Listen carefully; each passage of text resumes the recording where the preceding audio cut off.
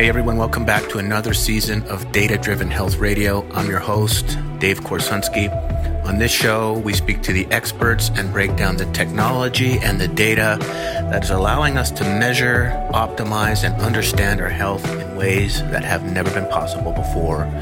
This show is for the health hackers, the data nerds, the athletes, the execs, the high performers, and anyone looking to take their health and their game to the next level. Be sure to check out our website and our health analytics app at headsuphealth.com. And feel free to shoot us an email, support@headsuphealth.com, with any comments, questions, or feedback on this show or our app. We'd love to hear from you. Thanks for listening, and let's get into our next episode.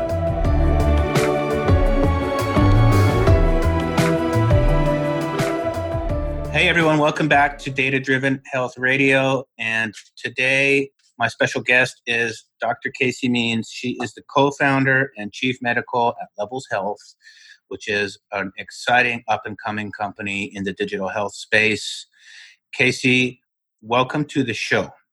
I'm so happy to be here, David. Thank you so much for having me on. Yeah, we had just some banter before we got going here, and we're definitely kindred spirits in our passion for bringing technology to market that helps people better understand their health. And what we'd love to do is, first of all, just get a little bit about your background. I know you just made a transition from working in a medical clinical setting now to being a startup founder.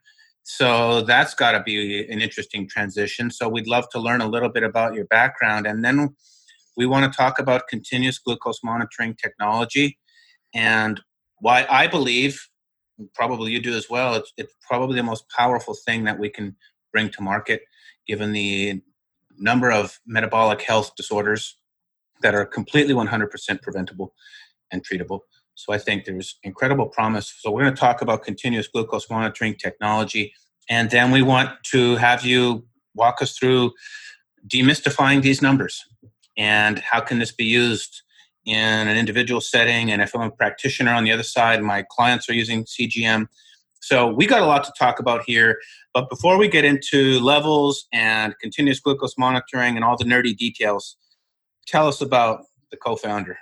Yes, Casey. Absolutely. We've got so much good stuff to talk about. So I'll give a brief intro about myself and my history and kind of what led me to co-founding Levels and really shifting my career to be laser focused on reversing the epidemic trend of metabolic dysfunction. So it actually started way back, I would say, in college. I was at Stanford as an undergrad right after sort of the Human Genome Project wrapped up, and 23andMe was coming online, direct-to-consumer genetics. And it was like a really big wave of personalized genomics and direct-to-consumer testing. And so I was able to be in that sort of ecosystem as I was coming to healthcare. And so fundamentally, as I thought about biomedical sciences and healthcare, I was thinking about the body as this unique biochemical genetic blueprint, and that really the difference between health or disease was how this genetic blueprint was expressed. And the main drivers in how that genetic blueprint is expressed is dietary and lifestyle factors, how you live, what you expose yourself to, what goes in your mouth. This is the molecular information that goes in the body and literally physically binds with the genome and tells it what to do. So that is probably one of the most succinct, elegant explanations of epigenetics I've ever heard. That was awesome. Thank you. Thank you. And epigenetics, it's so fascinating because we're learning that even things like our thoughts can translate into biochemical reality through 100%. Our hormones and through our nervous system. And that this actually changes the three-dimensional structure of our genes. And that is heritable. You can pass along the folding structure of the genes, not only what's in your genetic blueprint. So the fact that changing our thoughts, changing the way we perceive stress, the food and the molecular information we put in our mouths, the composition of our microbiome, how much sleep we get, exposure to different traumas, low grade or high grade, all of these things actually change the expression of our genome. So it's exciting. We're learning a lot. And what I think is great about it is that it's actually like radically empowering, because when you know this information, you realize that there are actually levers to change the outcome, right? And health is not deterministic. Certainly, there can be predispositions for moving, on the spectrum of health towards disease. But even with diseases that have sort of a one-to-one relationship between a genetic mutation and a clinical outcome, something like the Huntington's disease gene, like there's still this concept of penetrance, which is how much at a population, people with that gene not 100% will necessarily develop a disease. And so there's always sort of that room for differential expression. And that's where I think it's just so interesting to think about how our exposures, particularly diet and lifestyle, are the key knobs we can turn there. So that was sort of like came to medicine with that very empowering perspective of, the biggest tools in our toolbox being diet and lifestyle, and using those in a really evidence-based way to change the expression of health or disease. So then flash forward, I go to medical school, and I was also at Stanford Medical School. And it's actually a very different ethos, very different vibe, because conventional medicine and the way medicine is practiced today is actually much more about pattern recognition. And it's much more about labeling and reacting. And so you see a patient in the clinic and you're sitting there with them and you ask them a lot of questions, and then you do an exam and you do tests. And all of that comes together to become this collection of signs and symptoms. Symptoms being objective, signs being objective. And when you can mix and match a bunch of symptoms and signs and they meet some sort of criteria, you label a diagnosis on it. And then you turn around into your toolbox and you say, okay, I'm going to prescribe this drug for this condition, this disease, or potentially going to do some sort of invasive intervention. And that's really it. That biochemical individuality is much less a part of things. And certainly the dietary and lifestyle factors are very minimally used as tools. And unfortunately, in medical school, people are getting on average about 4 to 8 hours of nutrition education in their entire medical school training, even though we know now that the vast majority of healthcare costs and the conditions that are bankrupting the human capital and the economic capital of our nation, and increasingly our globe, are diseases rooted in dietary and lifestyle choices, chronic disease. 100% agree. Yeah. So I think there's a lot of catch up to do in healthcare in terms of helping empower physicians with the knowledge base and the sort of the coaching abilities to be able to really use those levers to help people. But went on to become a head and neck surgeon and ear, nose, and throat surgery. And in my practice, I practiced for about 5 years. And during that time, it kind of floored me after a while as I realized that most all of the conditions I was treating as an ear, nose, and throat doctor were inflammatory in nature. So sinusitis, for instance, is inflammation of the sinuses. When that tissue in the nose gets inflamed, it blocks the whole of the sinuses and you get pus buildup and you get sinusitis. The same thing happens in the ear. If the drainage tube between the ear and the nose, the eustachian tube, if that's inflamed, you get pus buildup in the middle ear, and that's an ear infection. And then if you use your vocal cords too much, you're singing a bunch or whatever, you can get these inflammatory masses of the vocal cords called vocal cord granulomas. They're inflammatory masses. And so I'm here and I'm treating all of these inflammatory conditions with surgery, which started to make not a lot of sense to me because inflammation is not a surgical disease. Inflammation is a complex physiologic process of the body responding to a perceived threat. And surgery is essentially plumbing. You're busting a hole in something and allowing drainage, but that's actually doing nothing to fundamentally change the underlying physiology that's leading into disease. So what I was seeing was a lot of patients coming back for revision surgeries, a lot of people coming back with recurrent symptoms, and really made me step back about 4 years into my career and say, why are all these patients inflamed? Why is everyone's body, poor bodies saying white flag, inflammation, what is the threat? And what that really led me on was a journey towards trying to understand what are the big triggers of inflammation in our population. And it really, again, comes down to these unnatural dietary and lifestyle exposures that our bodies are experiencing that we haven't really had to deal with throughout human evolution. So things like ultra processed foods, genetically modified foods, ultra processed sugar in quantities that our bodies never were meant to witness. We're eating 150 pounds on average of refined sugar per year per person, when 100 years ago that was probably around 2 pounds. And so, environmental toxins, sedentary behavior, chronic low-grade stress from all our digital tools, all the beeping and the honking and the emails, this is all registering as our body as chronic stress. And then, of course, sort of sleep deprivation. We're not getting as quality and that's the cherry on top of it all. We'll just throw some sleep deprivation in there for good measure. Just throw some sleep in there. And then our microbiomes, which control these.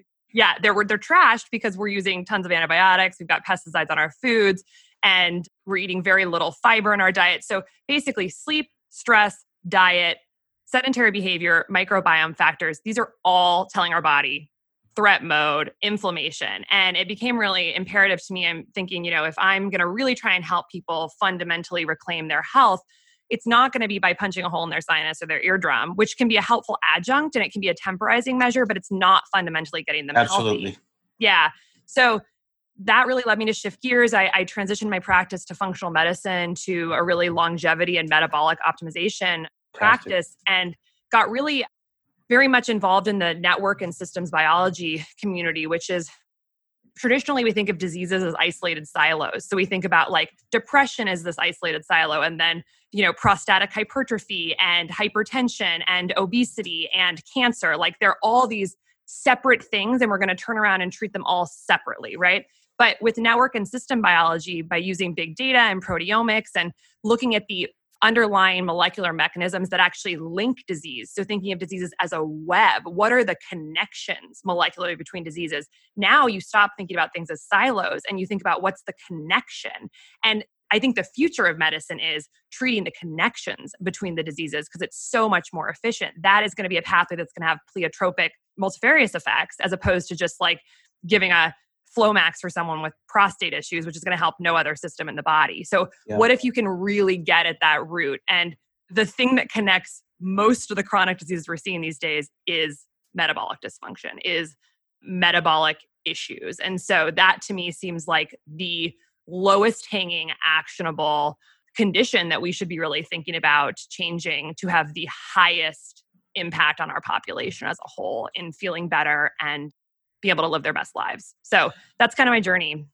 That's incredible. For those who have been listening to this show for a while, they've probably heard me say that on more than one occasion, I believe that if you could start giving people real-time feedback on their blood sugar, you would rapidly eradicate these metabolic disorders because most people are not receiving the education in school or anywhere for that matter in terms of the connection between the food that they put into their mouth and how that affects their blood sugar. You don't necessarily feel it until you go to the doctor and you have a diagnosis.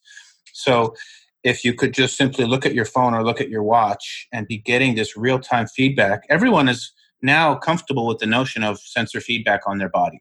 Anybody who's worn a Fitbit or done any type of health tracking knows you can get this feedback from your body. But for lots of different reasons, the access to continuous glucose monitoring has been prescription only in this country. And it's relatively easy for someone to check their blood sugar with a glucometer in the morning, but that's not going to give you the real-time feedback that you need. And if people could see, wow, I just went for lunch and had this particular thing and my blood sugar is 240 or whatever, it's not that hard to then start making those course corrections. But that has not been accessible technology to everybody. And I think, and I've said it before, that is the one thing that could come to market that could have the largest lever on the health of the population is course correcting the blood sugar disorders to start with. We've done a lot of work with people on ketogenic diets, and those are just everyday people who are starting to learn how to control their own blood sugar. And they're learning how to control it to the point where the body shifts fuel sources. And so there's all these people figuring it out for themselves, but we've still never really had a direct-to-consumer technology for real-time blood sugar monitoring. So that's why I was so excited about what you guys are bringing to market. So maybe you could tell us how you got connected to Levels. Was it an idea you hatched? Did you link up with a co-founder who already had this idea? Like, what was that transition point from the medical functional backgrounds to the startup? And then maybe we can segue into the technology itself. Definitely. Man, you brought up so many great points there in what you just said. And yeah, can't wait to dig into more of that. And so in terms of my journey to Levels, so I was practicing functional medicine and I really just created the ideal practice that I wanted to start. I threw away the entire rule book and said, I'm just going to start the practice that gets people healthy and it's going to look like kind of whatever I want it to look like. So what that looked like for me was spending 2 hours with every patient for the first visit, having a giant whiteboard in my office where we mapped out the links between all the different symptoms and the different diagnoses they've been given, and really talked about root cause physiology that may be underlying a lot of their different sort of seemingly disparate symptoms. So it was a lot of fun. It was a lot of education. I spent a lot of time writing up really detailed sort of educational reports for people to explain the true physiology and not dumb it down. Like we were talking about mitochondrial dysfunction and oxidative stress and chronic inflammation and, nutrigenomics and how foods were going to change the expression of their inflammatory genes. And people really, when they understand it and they can really wrap their heads around that, I think it makes it a lot easier to change behavior. Totally. If you know why, if you know the underlying goal of what you're trying to do and you can explain it to someone, they just internalize it so much better. Yeah, exactly. There's that great Nietzsche quote that I think ultimately was then repurposed by Viktor Frankl, who wrote Man's Search for Meaning, who wrote something like, for a man who knows his why, he can bear almost any how. And I really love that saying because I think sometimes we're just so busy in life doing sort of going through the motions of the how of life. It's hard to sometimes step back from all of the noise and really think about the why. And I think we have to do that in health. We really do. And someone who wrote a lot about this in his recent book, Dean Ornish, he wrote Undo It about reversing heart disease through the Ornish program, which is stress management, diet, exercise, and human connection. It's a 4-pillar process, and you need all 4 to reverse cardiovascular disease. But the human connection last part, one there is probably the one a lot of people underappreciate. Absolutely. And it was key. It was absolutely key. People connecting with others, tapping into love in their lives, not just with other humans, but love in terms of things that they cared about and really tapping into their why. And so I found in my practice that upfront investment of a lot of time with the patient, a lot of education led to radically quicker outcomes. And so, in 2 to 3 months, their symptoms, they may have came in 45 symptoms and have 2 after a few months because of that upfront investment. So that was really wonderful. But what I started to realize was I was saying a lot of the same things over and over again. A lot of the conditions that we're seeing these days, as we've talked about, are linked by common underlying pathways, metabolic dysfunction being one of them. And, what I don't think is widely appreciated now, but I think is the most imperative thing that needs to be appreciated in medicine right now is that blood sugar dysregulation, which we see overtly manifesting in our obesity epidemic and our diabetes epidemic. 74% of Americans overweight or obese, 128 million Americans pre-diabetic or diabetic. These are not small numbers. And a recent study out of UNC showing that 88% of Americans are metabolically unhealthy. So That's it? 88? 80, I know, right? Yeah.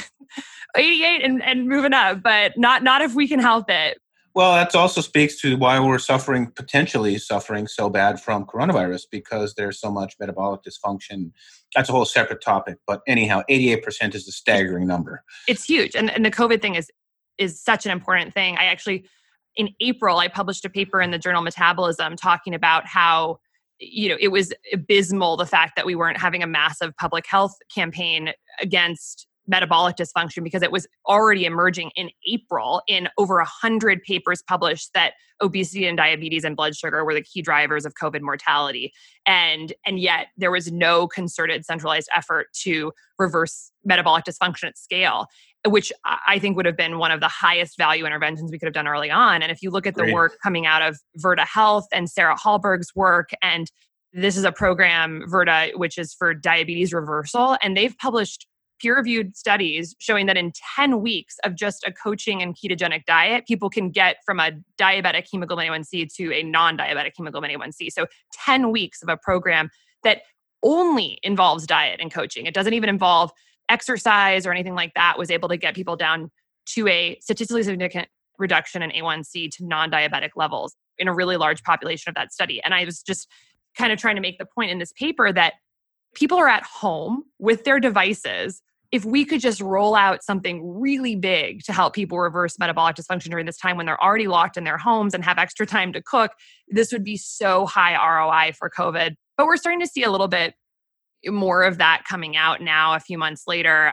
Bill Frist, former Senate Majority Leader, just put out an awesome article last week in CNN that was, I think the title was the U.S. food system is killing Americans, which was basically about how until our policy changes around food and healthcare, the way we're funding a lot of the more high-level policy things, until those change, we're not going to see the type of reversal of these metabolic diseases that we need to be able to be resilient in the face of this pandemic, but any future pandemic.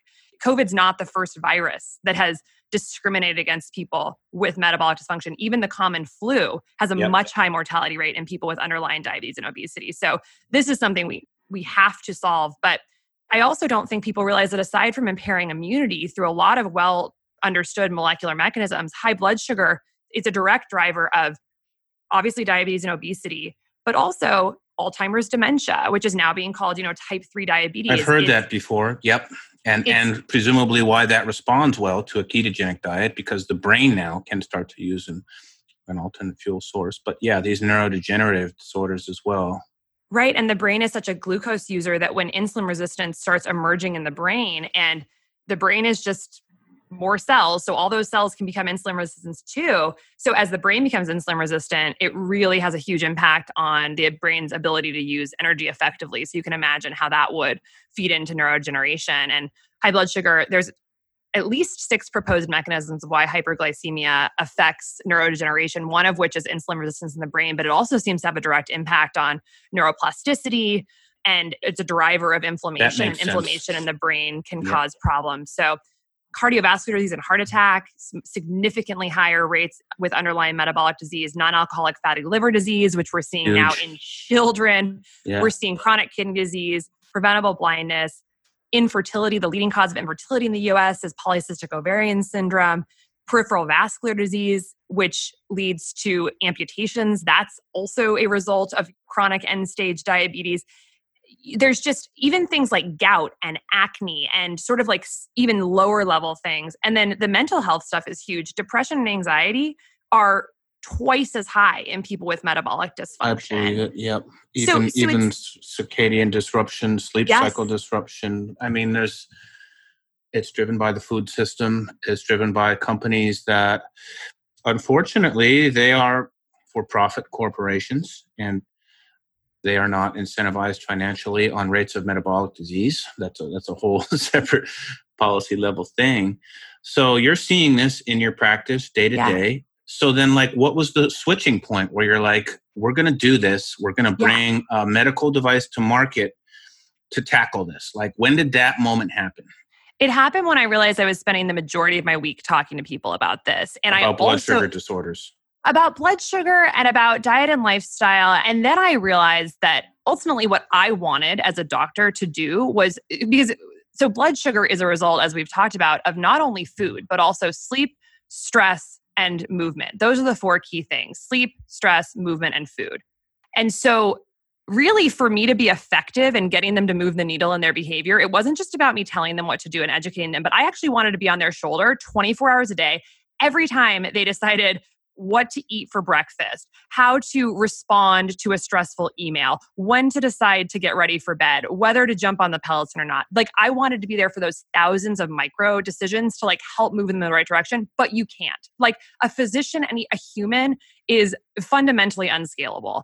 And so when I realized that for this to be effective for more people, it had to be scalable, I really started shifting my focus to these concepts are understood. I get them. And when people do them, they get way better. So then how do we actually scale metabolic improvements? And that's what really led me to think about more complex behavior change models. And it came down to, how do you get people to change their behavior? Well, people have to close the loop between their actions and then what's actually happening. And nutrition is this notoriously open loop system where you eat multiple meals a day, you eat tons of different ingredients a day.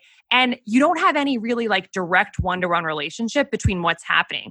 You might the next day weigh a little bit more. You might later in the afternoon feel a little bit fatigued or have a post-meal slump. You might 6 months from then have a fasting glucose that was 5 points higher than the year before. But it is very difficult to really take ownership over this food caused a problem for me. And so became really focused on, to change this behavior at scale, we need to close the loop between what people are eating and doing and what is the immediate reaction. And that is where continuous glucose monitoring technology just became a really obvious choice as a wearable tool to do this exact thing for people. And we have it for almost every other lifestyle choice. For sleep, we've got amazing tools out there. We've got Whoop, we've got Oura, we've got Fitbit, we've got 8 Sleep, the mattress that measures all your biometrics. It's amazing. And with stress management, you've got all these HRV trackers, you've got Leaf Therapeutics, you've got HeartMath, you've got Whoop, you've got exercise trackers galore out there. We have nothing to close the loop. Go figure. The largest driver of these health conditions, the closest we've been able to get is for the average Joe is to go buy a glucometer.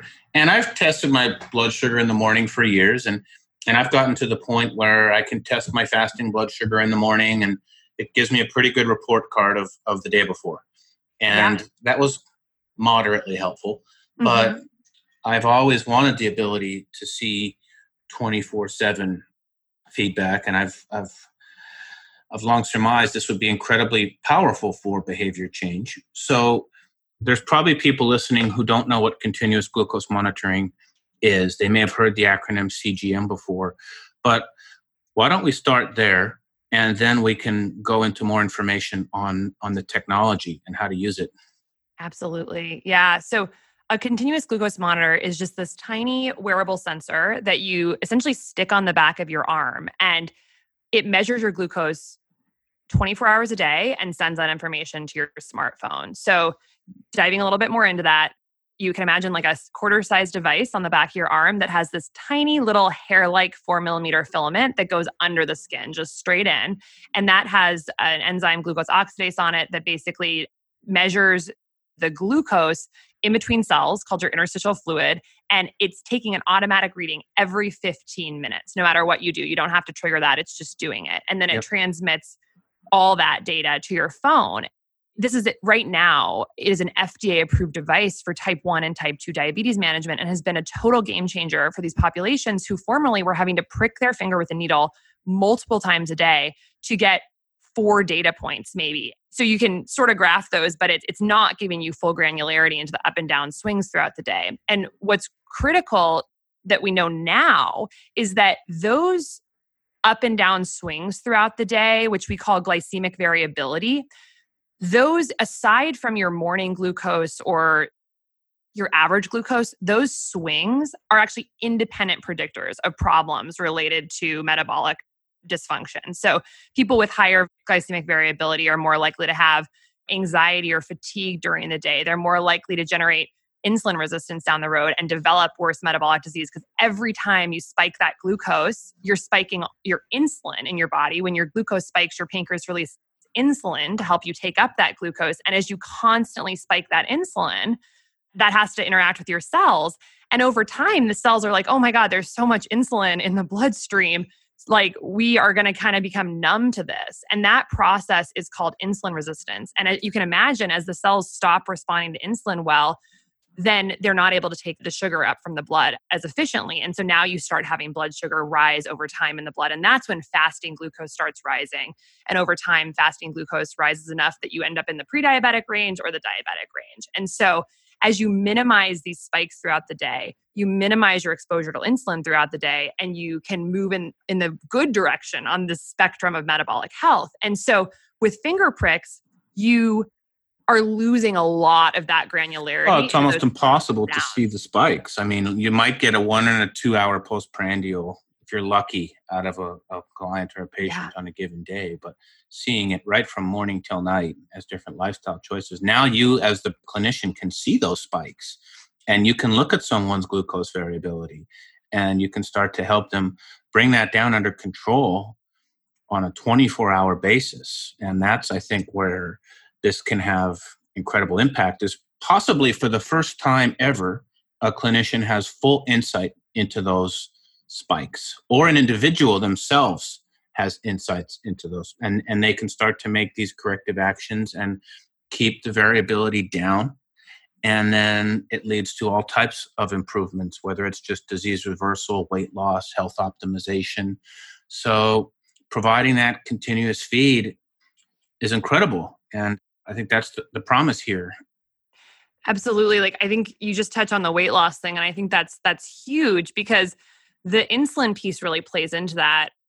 Essentially, insulin, this hormone that causes glucose to be taken up into the cells, has a second function, which is to block cells from burning fat, because it's essentially a signal to the body that we have tons of energy from glucose, from sugar essentially. So we don't need to use this other source of energy, fat. So we're just going to like stop the burning of that because we've got to use all this glucose that's in the bloodstream.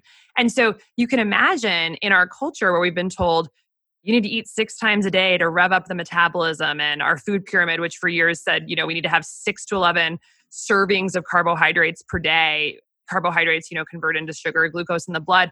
So all of a sudden we had this population who was essentially being told that we should be spiking our insulin all the time throughout the day. So you can really see how that would lead into an obesity epidemic because we are not able to burn fat at scale. And that's a hormonal issue. That's not a calorie issue.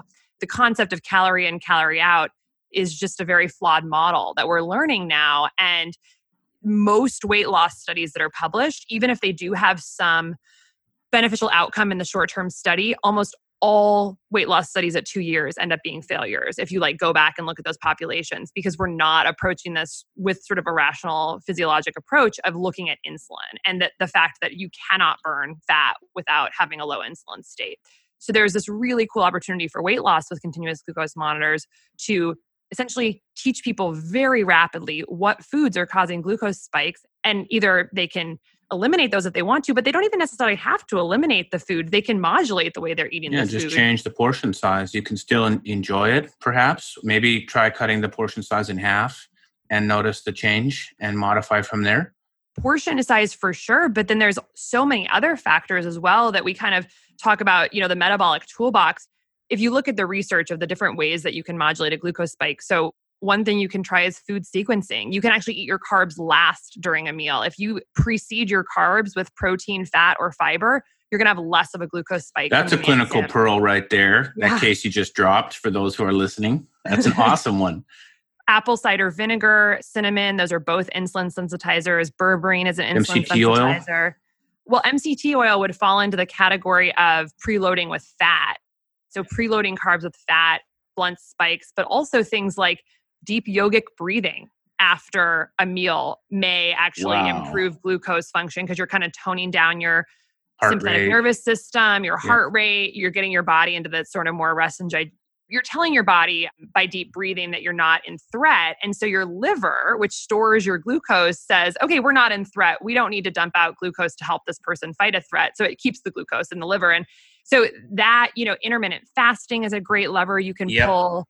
There's just more muscle mass on your body. More muscle mass, higher metabolic, building a sort of better metabolic. And then also even just walking after meals. So there have been actual research studies showing that if you just walk for 20 minutes after each of your meals, 20 minutes before each of your meals, or if you walk for 2 minutes every half hour for the entire waking day, you can greatly decrease your 24-hour glucose compared to someone who doesn't do any of those things. So it's really about not restricting foods, but building this awesome metabolic context of the foods to lower your exposure.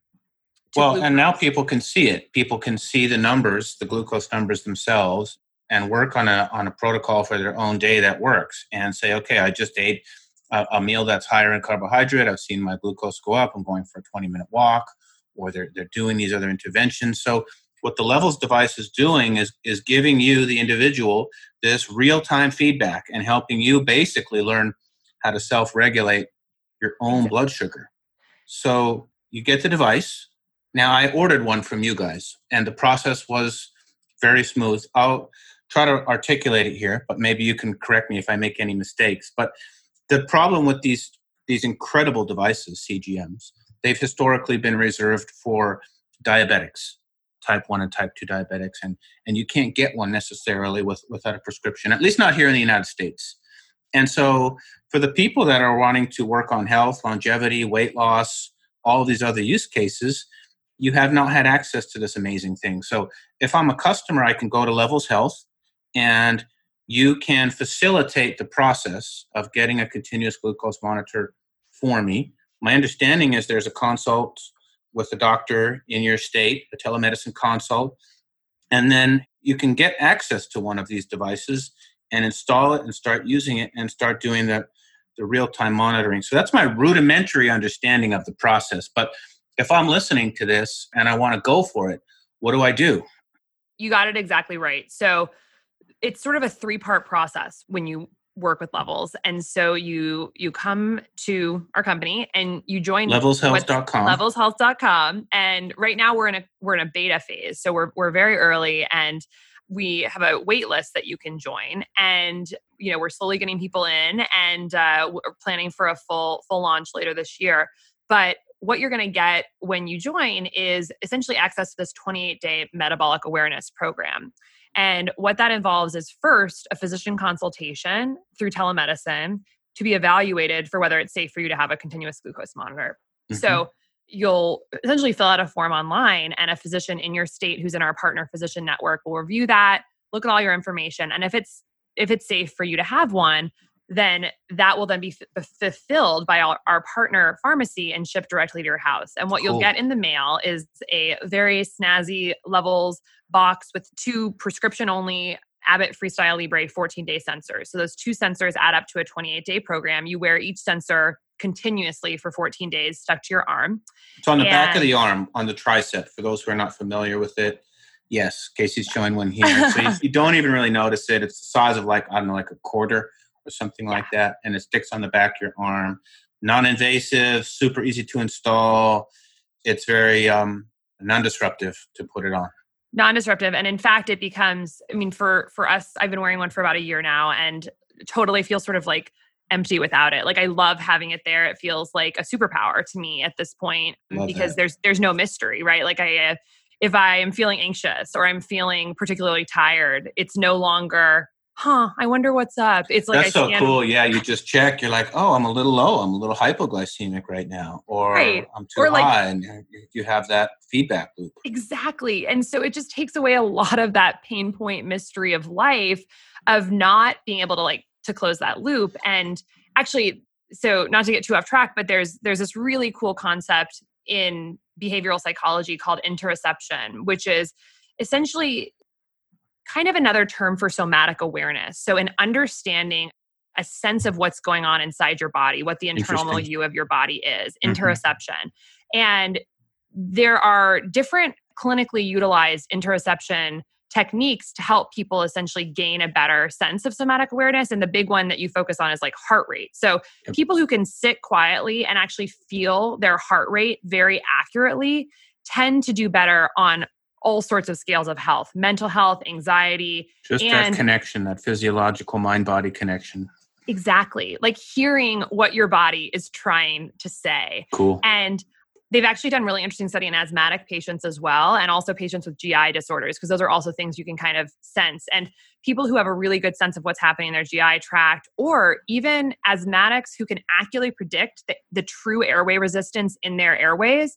They can measure this in studies and then ask people like, how tight do you think your airways are right now? And people who can predict that well actually do better with their asthma outcomes. So it makes a lot of sense. Like, functional medicine doctors like to say that symptoms are a signal from the body of what's going on inside, and you have to listen to them. They are telling you the answers. And with our busy lives and our busy digital worlds, and we're moving all the time, it's hard sometimes to hear. And also with our processed foods, which don't give us really good signals of whether to be full or hungry, it's kind of hijacking our system. Well, they're also engineered to be as hyper palatable as possible. So you have food companies who are designing foods that are as compelling for us to eat as humanly possible.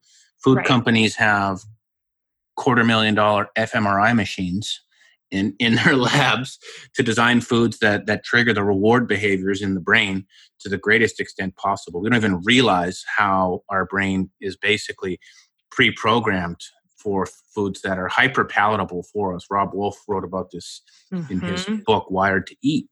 And that's what the average Joe is up against. They're up against for-profit company that understands your brain sensors and how they respond to different things. And stuff is engineered for us to be as hyper-palatable as possible. So what you're saying with interoception now, if I'm trying to see where you're going, is now your body has a way to give you the feedback. Yes. So your body will tell you what it needs in terms of how to manage, or at least give you the numbers that you can use now to make the decisions. Definitely. And I think with the sugar or the food hijacking hyperpalatable example, like two fun things. One, in some studies, if you give mice the option of having intravenous cocaine versus oral sucrose, they will choose the sucrose almost invariably over the cocaine. That's so that's one fun thing to know. A little fun fact for you there, friends. Fun fact.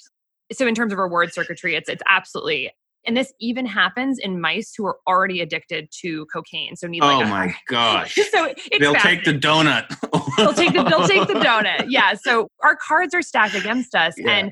And then of course, the digital world, it's a very similar culture of trying to make experiences hyperstimulus. And so the nice thing about having a bit of a biofeedback tool is to be able to say, you can start linking your post-meal slump or your late afternoon anxiety with these spikes. And then you then are able to pair that as well with sort of your subjective experience of how you're feeling. And I think over time, you develop what I would call sort of metabolic intuition. And you totally. I think at this point, for someone who's used continuous glucose monitors for months, I feel like I can predict my glucose in my body to probably within 5 to 10 points at all times because I know now what it feels like. Yeah. So I'm excited about the ability of these tech-enabled solutions to actually get people to listen more to the internal cues of their body. It's like going deep into tech to actually get back to very simple roots. Well, I'll bring up one more point on that, Casey, which was the study out of Israel where they rigged up 800 people with CGMs and delivered every single meal to them throughout the course of this study. And they actually found that even two people who were on the exact same meal plan had very opposite glycemic responses to the exact same foods. So even if people are saying, well, I just count my carbs, and so I know pretty much how my blood sugar should be, that doesn't bear out to be true either. And actually, they found the number one influencer of your glycemic response was your microbiome. Yeah. And they analyzed everything, sleep quality, physical activity, genetics, and they're like, it's the composition of the microbiome. So even if you think you know how your body's responding, you probably don't. I know. And it's just another reason why this is so incredibly empowering for everybody. If everyone can figure this out and just get the feedback to make the course corrections, whether you're trying to get rid of the love handles or you're working on some other metabolic disorder. I think, for me personally, Casey, just genetically speaking, I have to keep a really tight control on my blood sugar just to keep my weight off, no matter how much I exercise.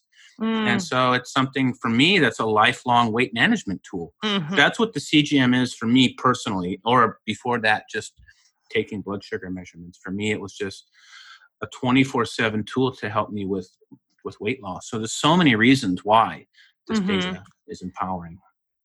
Yeah, I think the point about the biochemical individuality with response to carbs is such a huge one. And I think even to most clinicians, probably still kind of a black box and unknown. And the paper that you're talking about out of the Weizmann Institute, Erin Segal, for anyone listening, Personalized Nutrition by Prediction of Glycemic Responses. This paper was in Cell in 2015. And it's like, it really is the foundation of why we're doing what we're doing at Levels. Because awesome. Like you said, two people can respond equal and opposite to the exact same food. So you and I could each eat a banana and I could go up 5 points and you could go up 100 points. And then we could eat the same cookie and I could go up 100 points and you go up 5 points. So, obviously based on what we've talked. Right. Yeah. And there are so many factors involved, microbiome and, age, body composition, genetics, everything goes into it. So like the only way for you to dial yourself in is really to have this personalized feedback. Yes. And I think, the keto movement right now and the low carb movement, like I think you're seeing great results in terms of people getting lower, flatter glucose curves. And I think there's certainly something to that like, obviously if you only take 5 to 10% of your calories per day from carbohydrates, you don't even have the substrate in your body. So you're going to be starting to build those other pathways for using energy. And so you start tapping into your fat, which is more your long-term storage, and start making ketones for energy, which the body can also use for cellular energy. And so that makes sense. If you're not putting the substrate in the body, you're going to use a different one. You have to. And the body luckily has these like very interesting redundant pathways, producing ketones versus processing glucose to create cellular energy. So the thing though is that not everyone wants to do a ketogenic diet. A ketogenic diet might not be good for everybody. And the reality is that with some close, nuanced understanding of how specific carbohydrates affect you, I feel that you actually can have quite a high carbohydrate diet and not necessarily have high glucose exposure in your blood. And that's the next level, I think. And that's what this can help facilitate. I think, low carb keto for many was just a godsend because we finally had the information and knowledge to do something. But like you said, it's also possible to have an extremely healthy diet with the strategic use of carbohydrates. And for a lot of people, that may be even healthier, especially from a hormonal level and especially for people doing heavy training. Mm-hmm. So this can help you even get to a more balanced way of eating. Definitely. Yeah. And I think I'm kind of the perfect example of this because I'm vegan and I'm very high carb, mm-hmm. but because of using CGM, my fasting glucose is in the low 70s. My average 24-hour glucose is like 75. Damn, mostly. That's impressive. And my triglycerides are 47. And so, wow. But I eat probably 100 to 150 grams of carbohydrates a day. But over the past year, I've essentially eliminated anything that's going to be a massive spiker for me. And then now the idea of, for example, the idea of eating fruit now without being covered in fat and fiber, so it usually nut butter plus chia seeds all over it, I just don't even ever think about eating fruit without that combo. That's a really important example. Can we pause on that one for a second? So like a piece of fruit that would normally be a very high glycemic piece of fruit, banana, for example. Mm-hmm. So through your own self-experimentation with the CGM, and I'm paraphrasing here, but you found that if you are able to modify it slightly with some high quality fat and some of the seeds, for example, you can turn that into what was once a metabolically, unfriendly. Triggering. Let's just use that. Unfriendly food. You've taken something that you enjoy and made it metabolically friendly and have gotten the biofeedback to teach you that works. Is that correct? It's exactly right. That's totally awesome. I love that. Yeah. And I post about this pretty much constantly on social media, like showing examples of just gigantic salads and brown rice sushi and exactly how, for my body, I have to modulate it to essentially get a flat glucose line. That's incredible. Yeah. But it takes time.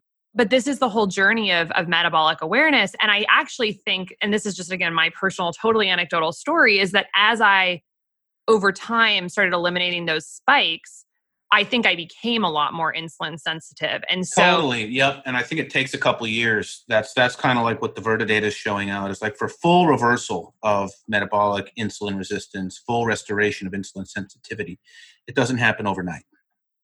It doesn't happen overnight, but I think you can make huge gains in months. I think that you can. And that's where really our software, what we're trying to do and what we've built is to help people take this raw data stream that comes from this device and turn it into actionable insights. So like telling people this is not a good option for you. This is a good option. This is a good pairing for you so that it can become a quicker process. But some intelligence built in to the system. Cool. So my hope is that everyone would be able to, at some point in their life, use this technology and be able to essentially create their personalized diet and their personalized glycemic index, their personal metabolic toolbox, so that they can then work on what we would call, and this term I love, which is building metabolic fitness. So just like we work out every day, just like we ate, sleep, coined the term sleep fitness, these are things that you have to work on. And these are biologic pathways that you have to get stronger.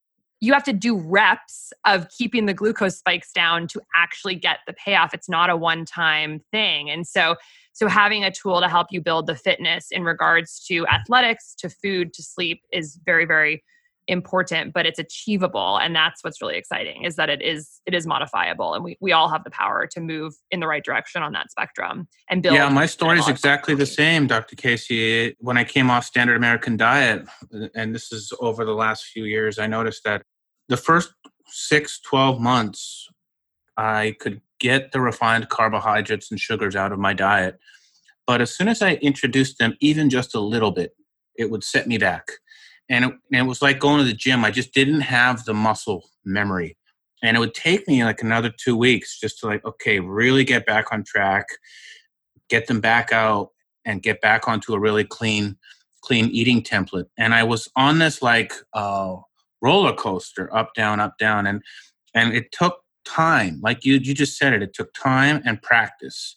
And now I'm at the point where I have complete 100% ability to flex into eating something that is very high in carbohydrate and wake up the next morning without even skipping a beat and get back onto the really clean template that I like to stay on. But it took a lot of work, and it took reps, and it took a lot of commitment and a lot of sticking my finger with test strips to get it. And even that, I was only really doing it once in the morning before I went out the door to work. And then I didn't have that feedback until the next morning. So it does take time. It does take reps. Having this feedback is incredible. Presumably having a coach on the other end who can help and provide information so we're not figuring it out for ourselves can be super helpful. So yeah, I'm just agreeing with you basically that there's a component of reps and exercise to this before it gets really natural and intuitive. Totally. Yeah. And I think you alluded to the word flexibility, which I think is also an important concept that I don't think has really made the zeitgeist of healthcare yet, which is the concept of like metabolic flexibility, which is this idea that, so traditionally standard American diet, we basically, I think our bodies by and large only knew how to process glucose because we were giving it mostly glucose and the insulin was always high and we weren't burning fat. And so then you get to a point where you don't have glucose. Like let's say you haven't eaten for a few hours, and that's when people get kind of like panicky and super hungry and like irritable, because that's the time when the body should be able to flip on the switch to be able to burn fat and get energy another way. But because you haven't worked those pathways of fat burning, they're all rusty. Ever. There's dust in those pathways. We've never used them. We've probably never used them since we were born for a lot of us. You know, we're giving kids now, you know, at 6 months, like processed rice puffs and stuff. Like we're just, the insulin is just spiking all the time. And so I love what you just said, like they're rusty. And so you start building up those pathways by reducing your spikes, by maybe doing a little bit more time restricted feeding. And all of a sudden you start working that fat pathway a little bit. And now you are all of a sudden flexible. When you have glucose on board, you can process it because you're more insulin sensitive. And when you don't have the insulin or glucose on board, you can tap into your fat and burn it. And this is becoming really important for a lot of athletes. And athletes don't want to be constricted by having to eat food all the time during endurance training. And so what if an athlete could train in a low carb, low insulin state, get really good at processing fat for an endurance workout, and then on a game day, maybe have a bunch of carbs and get that really quick energy. But when those run out, they're able to just flip the switch right into fat burning and not be relying on pounding gels or protein shakes the whole time, and not having to get these constant insulin surges throughout their workout that are going to kind of have them on an energetic roller coaster. So there's a lot of athletes going towards the low carb training or the concept of carb cycling, which is training in a low carb state and then maybe using carbs really advantageously during performance events. And there's a really awesome blog post on Jeff Wu, who runs HVMN Human blog. It's a really great, really science-based article on carb cycling, and I love it. It explains it really well. But so the opportunities for performance here is awesome, but also just people who are quote unquote metabolically flexible tend to just be healthier overall when you look at long-term outcome. So we want to be able to flip those switches. And it makes sense from an evolutionary standpoint because we didn't always have access to carbs and to food, and we needed to be able to rely on our fat stores. And so that's advantageous to health. So yeah, that awareness that is building, that we have these two different ways of managing our metabolism and getting to the point where you can effortlessly switch between the two. It takes work, but like you said, it's the key to longevity. It's the key to sustainable health, sustainable wellness, prevention of a lot of the common ailments that we're all dealing with day to day. So I want to just, in closing here, say thank you to you guys for bringing this technology to market and making it more accessible. You know, we're on episode 50 something here, and we've been doing the show for years. And over the course of those years, I've been saying that we need continuous glucose monitoring available to the general public. And for a long time, I would say that even with all the work we do, I would say that that's the number one thing that we can do to have the biggest impact on health outcomes in this country. And here we are, August 14th, 2020, and I'm talking to the founder of a company that has this mission. So it's just incredible. we're really excited at Heads Up to be partnering with you guys. This is really just kind of the beginning. So congrats. And I hope you guys have a wonderfully successful journey at Levels Health. Thank you. We are so grateful to talk about this with you on the podcast and also just be connected with you guys as a company. I think that the integration of different data streams on that higher level, which is something that I know that you guys are working on, that we didn't even touch on that in this episode, but the power of how those can then start to talk to each other to get it to the next level, I think is huge. Yeah. How these data streams together can even catalyze more insights. Yeah, thank you so much for your kind words. And I feel exactly the same way about what you guys are doing in terms of building these higher level data integration platforms. So yeah, really wonderful to be connected. And thanks so much for having me on. Just in closing here, Dr. Casey, so we've mentioned the website here, of course, but for individuals who are listening, practitioners who are listening, any other tidbits you want to pass on about the company and how they should get in touch with you guys, and just anything else for those who want to integrate continuous glucose monitoring into their functional medicine practice? We're having tons of those conversations now. That seems to be becoming very top of mind, very mainstream. So for the people who are out there listening and want to take the next step, aside from just going to the website, anything else that they should know about? Yes, thank you. So come check out levelshealth.com. And then I would highly recommend going to www.levelshealth.com/blog. We are writing voraciously about the future of healthcare, about what we think needs to happen for people to just feel well at scale. And I'm writing a lot of those articles along with just an amazing team of thought leaders who are contributing to the blog. So yeah, it's definitely not fluff. A lot of really great research-based articles there. So definitely encourage practitioners and anyone to go check it out. You can find us on Twitter and Instagram at Unlock Levels. So just one word, Unlock Levels. And then for me, if you're interested in some of the plant-based, metabolic-friendly content, I post a lot about that on my Instagram and Twitter, which is Dr. Casey's Kitchen, Dr. Casey's Kitchen. Yeah, we'll link to everything. But that's incredible, like being on a vegan diet and being plant-based and being carbohydrate-based and still maintaining those absolutely phenomenal glucose levels. So we'll definitely say that one more time. You're Dr. Casey's Kitchen. Dr. Casey's Kitchen. Awesome. Yeah. So look forward to connecting. And like I mentioned, we're in our closed beta program. So sign up for the wait list and we will be in touch with you. And when you sign up for the wait list, we'll also start sending you our newsletter, which has really great information. Our mission is to empower and educate people to take control of their own health and live their best lives. And so all of our content and stuff we're putting out is trying to just support that effort. So yeah, we're here to learn with everyone and share good information. So, well, we are mission aligned on that yes. one then, Dr. Casey. Thank you for your time. And I think this is the beginning of a great partnership between our companies. You've shared some absolutely awesome information, a lot of really technical stuff presented in some really, really accessible ways. And then you came along and provided the technology solution that complements it all. And really just, man, it's been such a black box for people to know what the heck is happening with their blood sugar. And there's so many people suffering. So you guys are going to crush it. And look forward to connecting with you guys again soon. Thank you. Thanks, David. Thank you for listening to Data Driven Health Radio.